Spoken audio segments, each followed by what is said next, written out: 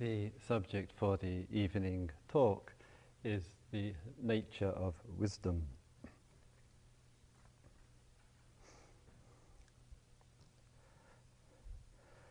Sometimes in the course of our life we do have some opportunity to pause and take some stock, some account of our existence.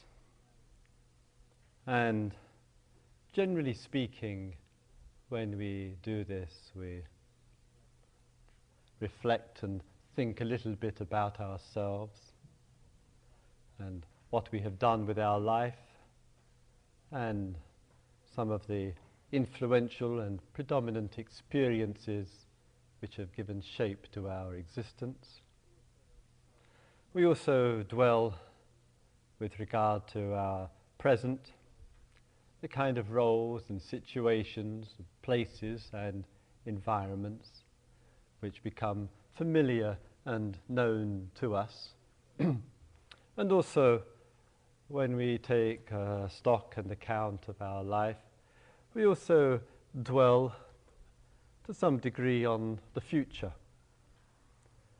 what the future might bring to us, where it might lead us, and certainly to some degree or other our capacity to have some view, some perceptions with regard to the future is based on what our present is, and sometimes in a quite influential way what our past has been.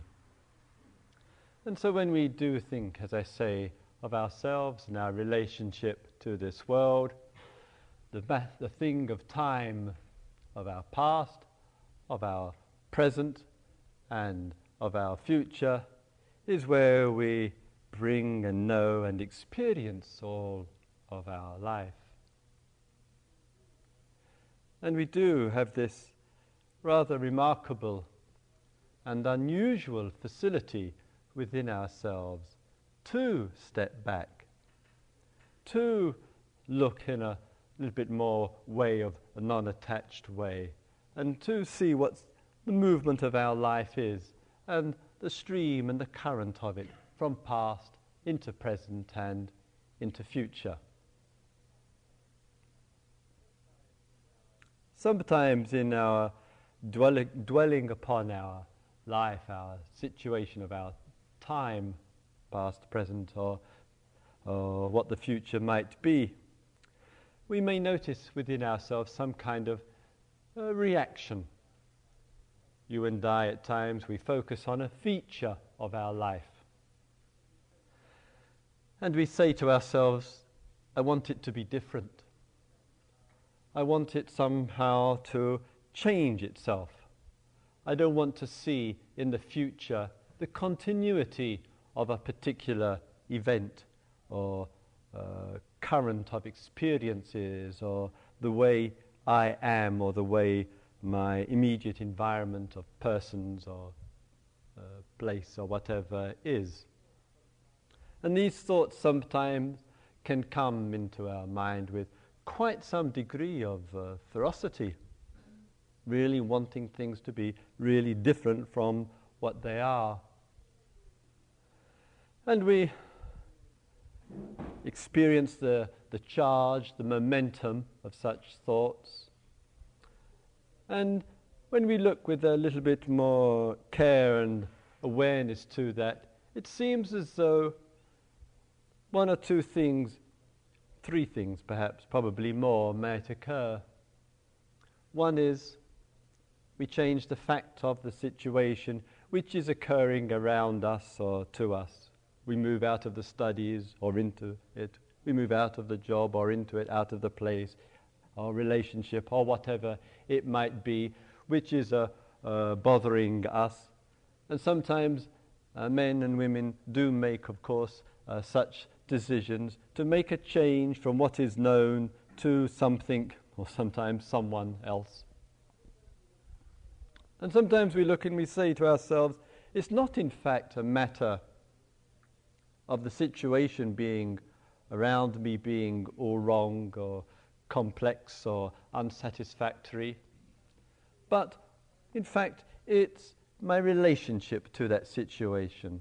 It's the way I perceive it, the way I look at it, the way I think about it, the way I write about it, the way that I talk about it, and the kind of outlook and attitude and all that I bring to it.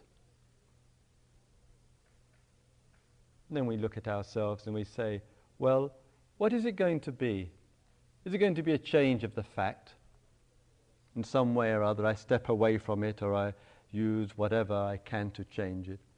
Or is it going to be that it's going to be a change in my relationship to it?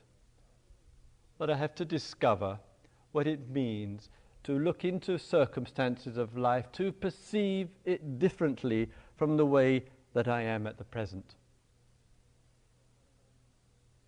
And sometimes you and I, we might find ourselves simply carping on about something or someone which we don't like, or engaging in kind of endless streams of bitterness or dissatisfaction or forms of complaining.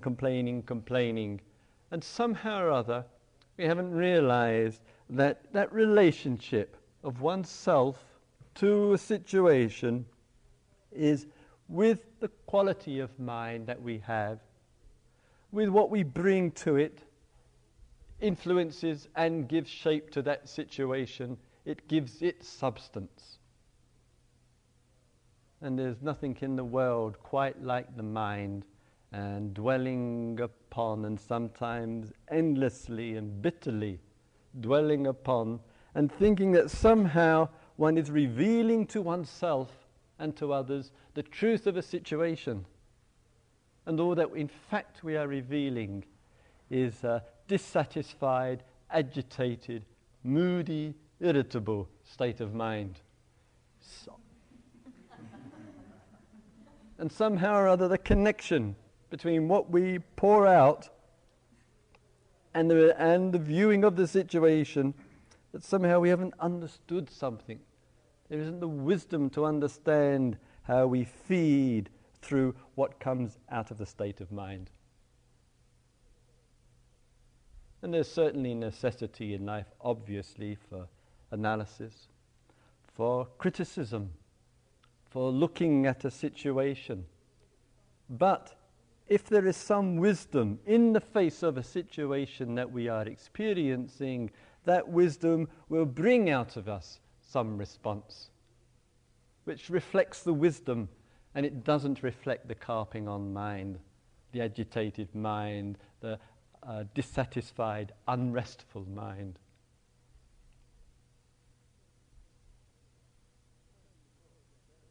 Sometimes in the course of today, let alone any other day in our life, we say to ourselves, and we endeavour rather humanly to convince ourselves that we've come here to meditate,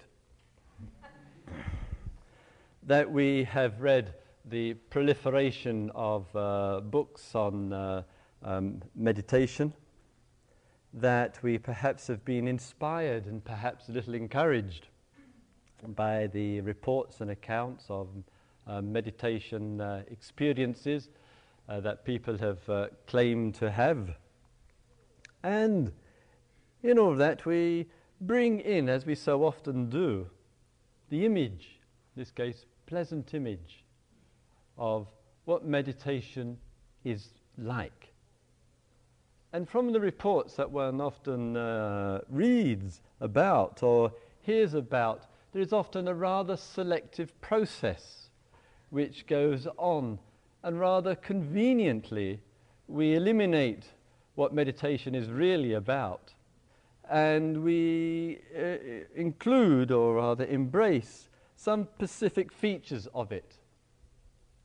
And we have here sometimes these mind-boggling words that come out like bliss and ecstasy. It's another one. I'm not talking about that what you think I'm talking about. And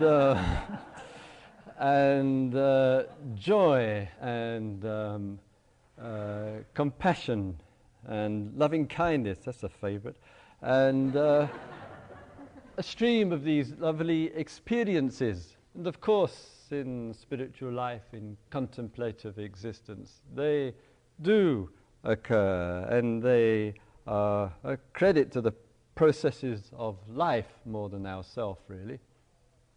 And yet somehow or other we can, in our rather divisive thought in spiritual matters, just highlight and select these and pinpoint these as being some kind of measure or yardstick about what meditation is all about. And then the path, spiritual path, becomes littered and strewn with immense disappointment, because it seems, and sometimes people do report, that everybody else is getting it, and one is in the small minority of the not getting it category. And so I say, in looking fully, and meditation is a contribution to looking fully, is to look fully means it must be non-exclusive. It means it must embrace the pleasures and the pains, the joys and the sadnesses, the delights and the horrors of existence as it shows itself. And woe betide human beings whenever we forget that life is to accommodate both movements, and that movement is something we give care to and address, because in that movement of the pleasures and pains of life we can discover. And those who have a bias either way are not seeing very well nor very clearly at all. Sometimes in the lack of wisdom, mostly I'm talking about the lack of wisdom at the moment, I might even get to wisdom in a few minutes, that sometimes in the lack of wisdom that takes place, rather than the pursuit of the joyful, wondrous, mystical and profound experiences of spiritual life, we opt and swing for other situation. And the other situation is where we interpret events exclusively and narrowly in the painful way. We've got used to doing that. We've got used to an identity which sees things in terms of hard, difficult, painful, and all the language that accompanies it. And as you know, there's been some questioning of the whole notion these days of the poor me syndrome. And all of that, it's so easy that the perception and the unpleasant feeling that they begin to work together, and in that working together one looks at life through this work, through this perception and this feeling, and actually believes what one thinks. Believes it. And so in situations wherever they change in a way which isn't to one's approval, and this is what life is called, change taking place which isn't to one's approval, that when this is occurring, that the impact of that upon the feeling and upon the perception is that somehow it's used to reinforce the status quo of I, poor me, poor self, and all the reinforcement that takes place. When on earth is this going to end once and for all?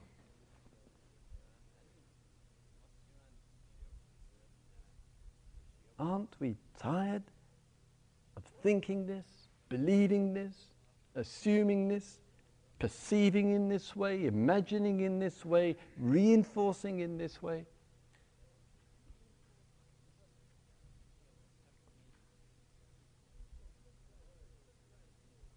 So as I say, sometimes there's the working with the fact, and whatever that fact may be.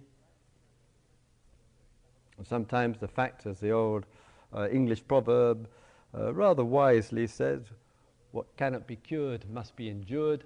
And sometimes that is one of the hard truths of life, which may be for some in the present, or some of us in ways we don't know yet with regard to the future. Sometimes it's a relationship to the facts of a situation. And certainly if there is a perennial activity, as we surely have learnt by now, that sometimes just changing the fact doesn't make a scrap of difference because the corresponding inner change hasn't taken place.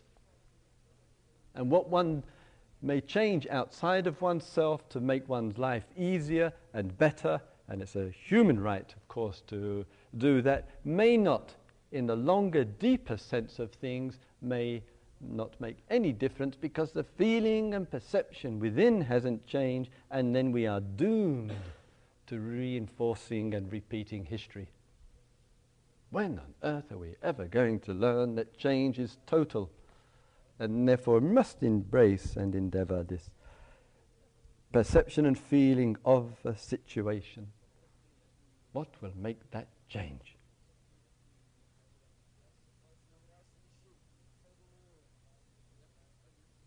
And spiritual life is, in a way, rather fundamentally, I would say, concerned with that change.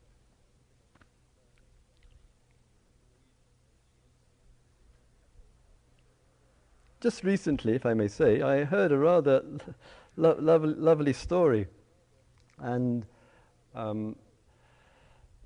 friend asked me to read a book written by a Catholic priest who was giving teachings in mindfulness, meditations and awareness, and some quite lovely teachings therein.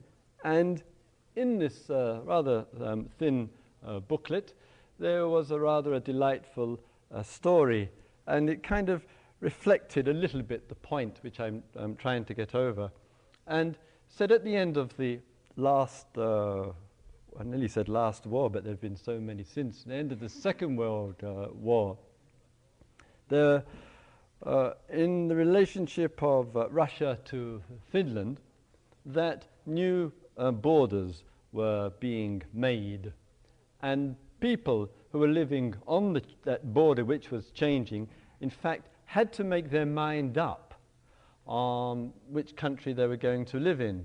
And for some, and including a number of farmers, there was a genuine dilemma about the place to live in. And one farmer commented by saying that he wished to live in Finland, but he didn't want to upset the Russians because he was an old farmer. So when they approached him and said to him, well, which country are you going to live in? Are you going to live in Russia or in Finland?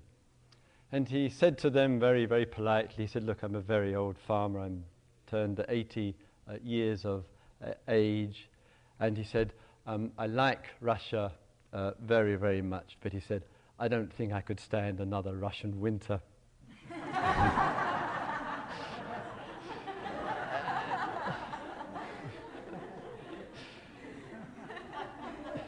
And to me, it kind of personified in situations in our day-to-day life in which we find ourselves. And as I said before, we bring to it a kind of package and very conditioned ways of looking at things. And this conditioned ways of looking at things sometimes works comfortably and in an accessible way for us. But sometimes what we bring to the situation and what the situation is does not meet together one iota. And when it doesn't meet together, there is a collision. That collision is called suffering. What is the wisdom of life? which comes to perception and feelings in life, with what we perceive, what we look at, so that there isn't a collision. Realization of truth is that realization which ends the collision. We see what's going on, we see what is, and there isn't this compounding of pain in it. What is that perception? What is that wisdom which we can bring to it?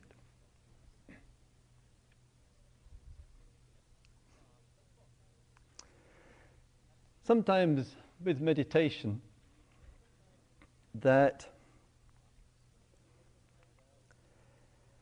meditation or awarenesses or mindfulnesses, in a way I do feel, get a slightly and sometimes intensely exaggerated place in the scheme of things.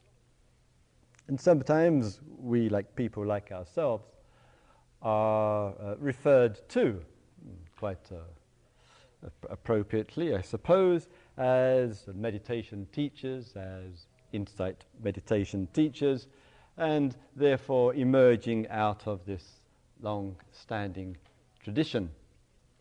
In a way, for myself, I don't really concern myself, odd as it might seem, to meditation, insight meditation itself, as much respect and love as I have for it, but I'm much more concerned with that which is more significant. And in this case, what is more significant than meditation is wisdom in life, wisdom in the here and now, wisdom in the moment. But if we were to go around advertising ourselves as wisdom teachers, it would it would probably end up speaking to ourselves, and we might do anyway before the end of this retreat, and also, of course, all the conceit and arrogance that can come out. So in our small deference to ourselves and each others, we prefer the more modest label. But nevertheless, in the processes of the meditation, what matters is the wisdom. It is the wisdom that matters in our relationship to what is happening in the ordinary and in the everyday. Where is this wisdom going to come from? What is going to make the difference that makes all the difference? What is going to make the difference that makes all the difference? And sometimes, particularly where there is some compounding going on. Compounding means the monotonous dwelling upon something which is compounding the situation. And we do that through all sorts of rationalizations, and we keep putting things together, and we keep repeating them, and we keep going over and then building it up and giving, as I say, this sense of solidity to a circumstance. And it can become, I think, rather addictive, and rather easily the task and the challenge of meditation can sometimes, unless we are vigilant, actually be used inadvertently to reinforce something that's going on, because we've got so much involved in it. And in fact, we'd probably be far better off going out and digging the garden or watching TV or something, because it keeps our mind off it. That which has the charge to it, that which we are compounding. So in a way, this compounding that is going on, sometimes it seems that the issue which is being compounded is something which has tremendous reality to it, and yet perhaps if we genuinely listen fully and carefully to what it is, sometimes one small change, one fresh perception of the situation brings the whole compounding to a degree that it just collapses, like if you have a house of cards and you pull one of the cards out, the whole lot falls apart because one has seen through it through one minor change in the compounding. So we're not looking, in fact, here for anything dramatic to an enlightened and realized life.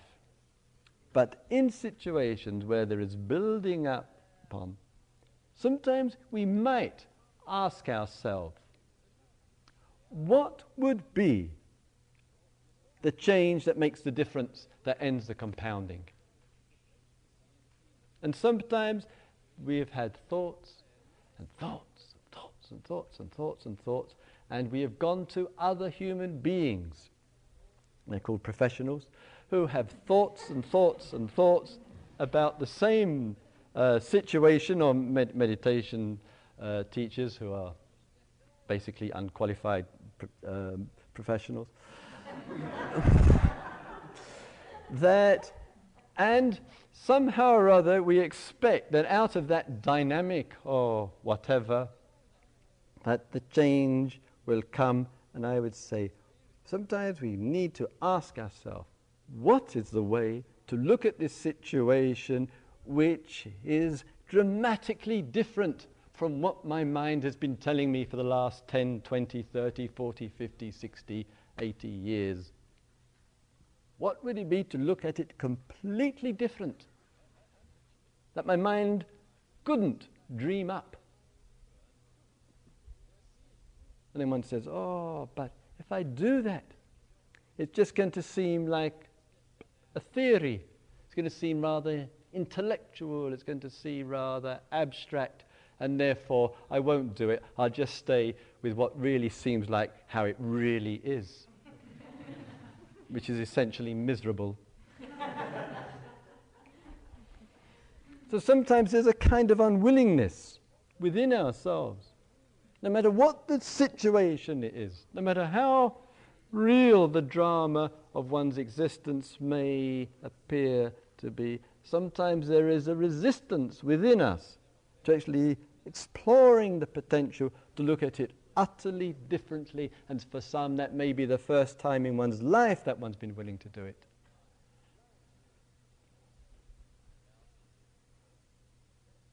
And we're here to make that shift of perception, and that shift of the perception brings the wisdom. And I say there's nothing on in this earth, nothing whatsoever in this whole range of human experience of life, inwardly or outwardly, which has the power to stop that shift of perception. That makes the change, and the change which sees things afresh, and the liberating power and beauty of it. Nothing on earth can take a person away from that possibility.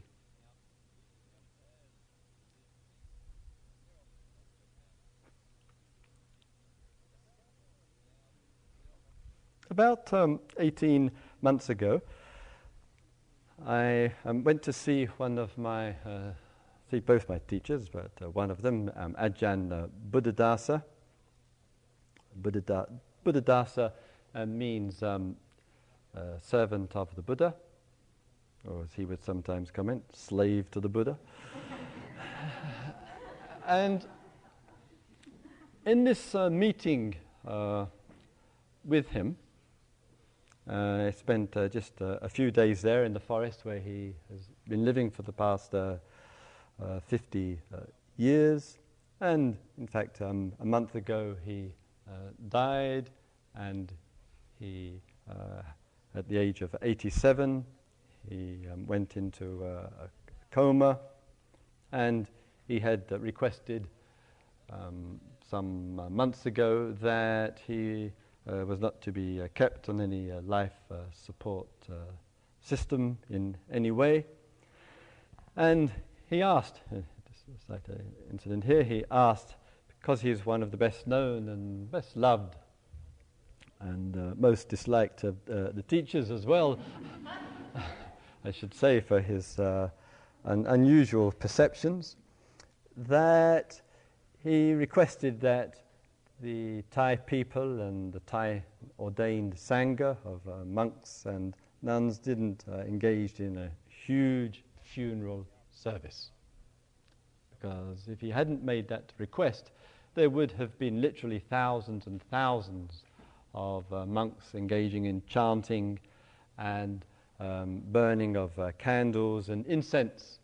And he had commented a number of times, I can quote fairly precisely, that he said, in the spiritual life, the burning of candles and incense is, quote unquote, for thumb-sucking kids.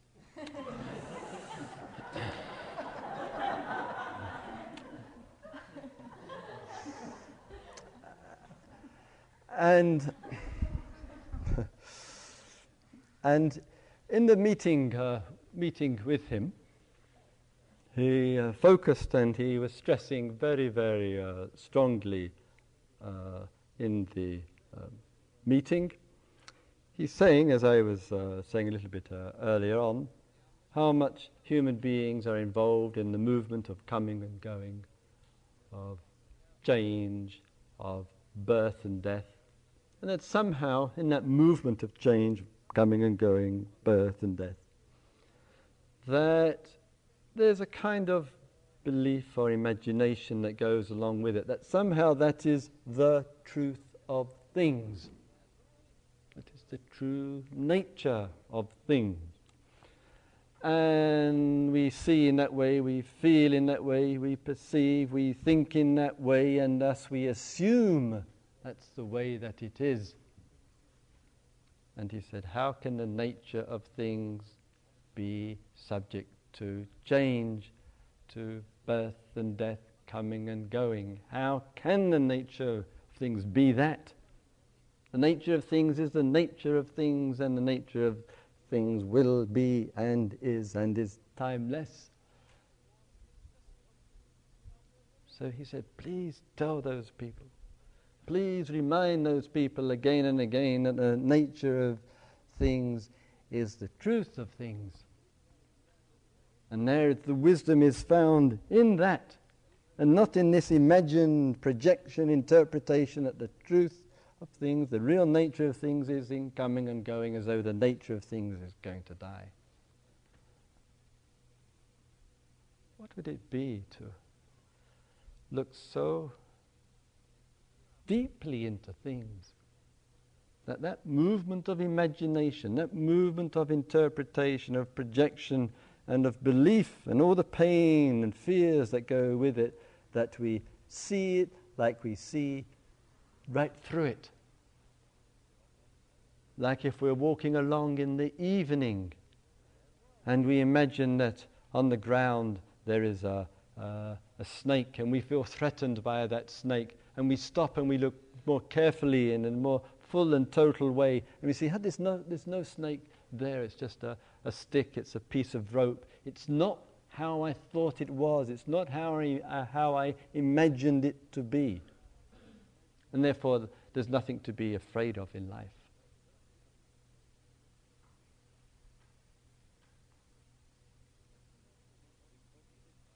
So I say, in the body of the teachings, in our time and exploration here, we really have an opportunity to shift the perception out of its moulded influence. And we know what awakening is, what that change is, and the way that we know it is that we feel we are free and we know it. We know it.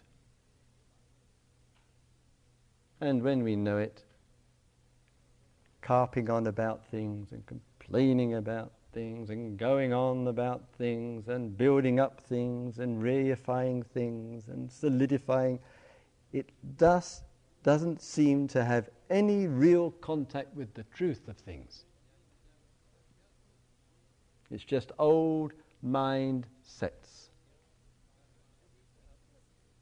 And we have said, we've looked at it, the nonsense of it, and we have said enough is enough.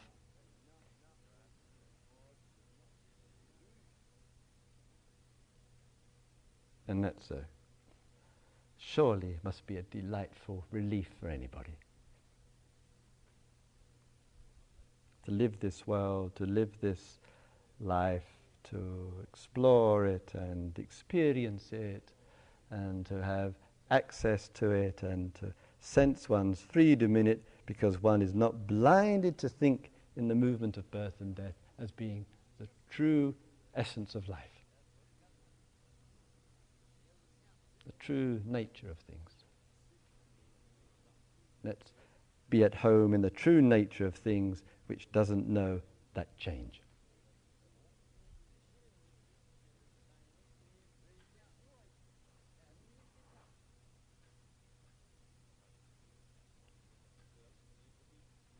May all beings see into themselves.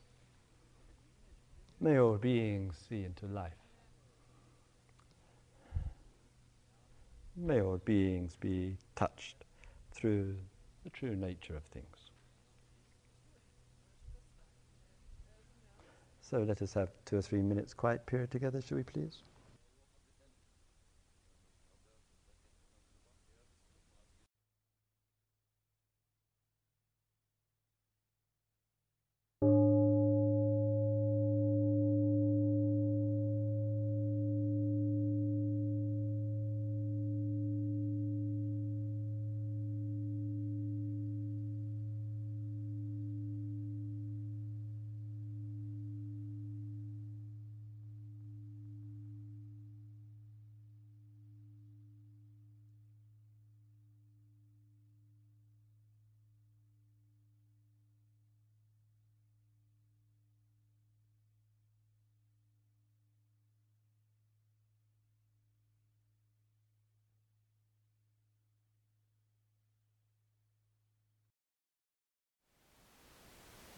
Thank you for listening.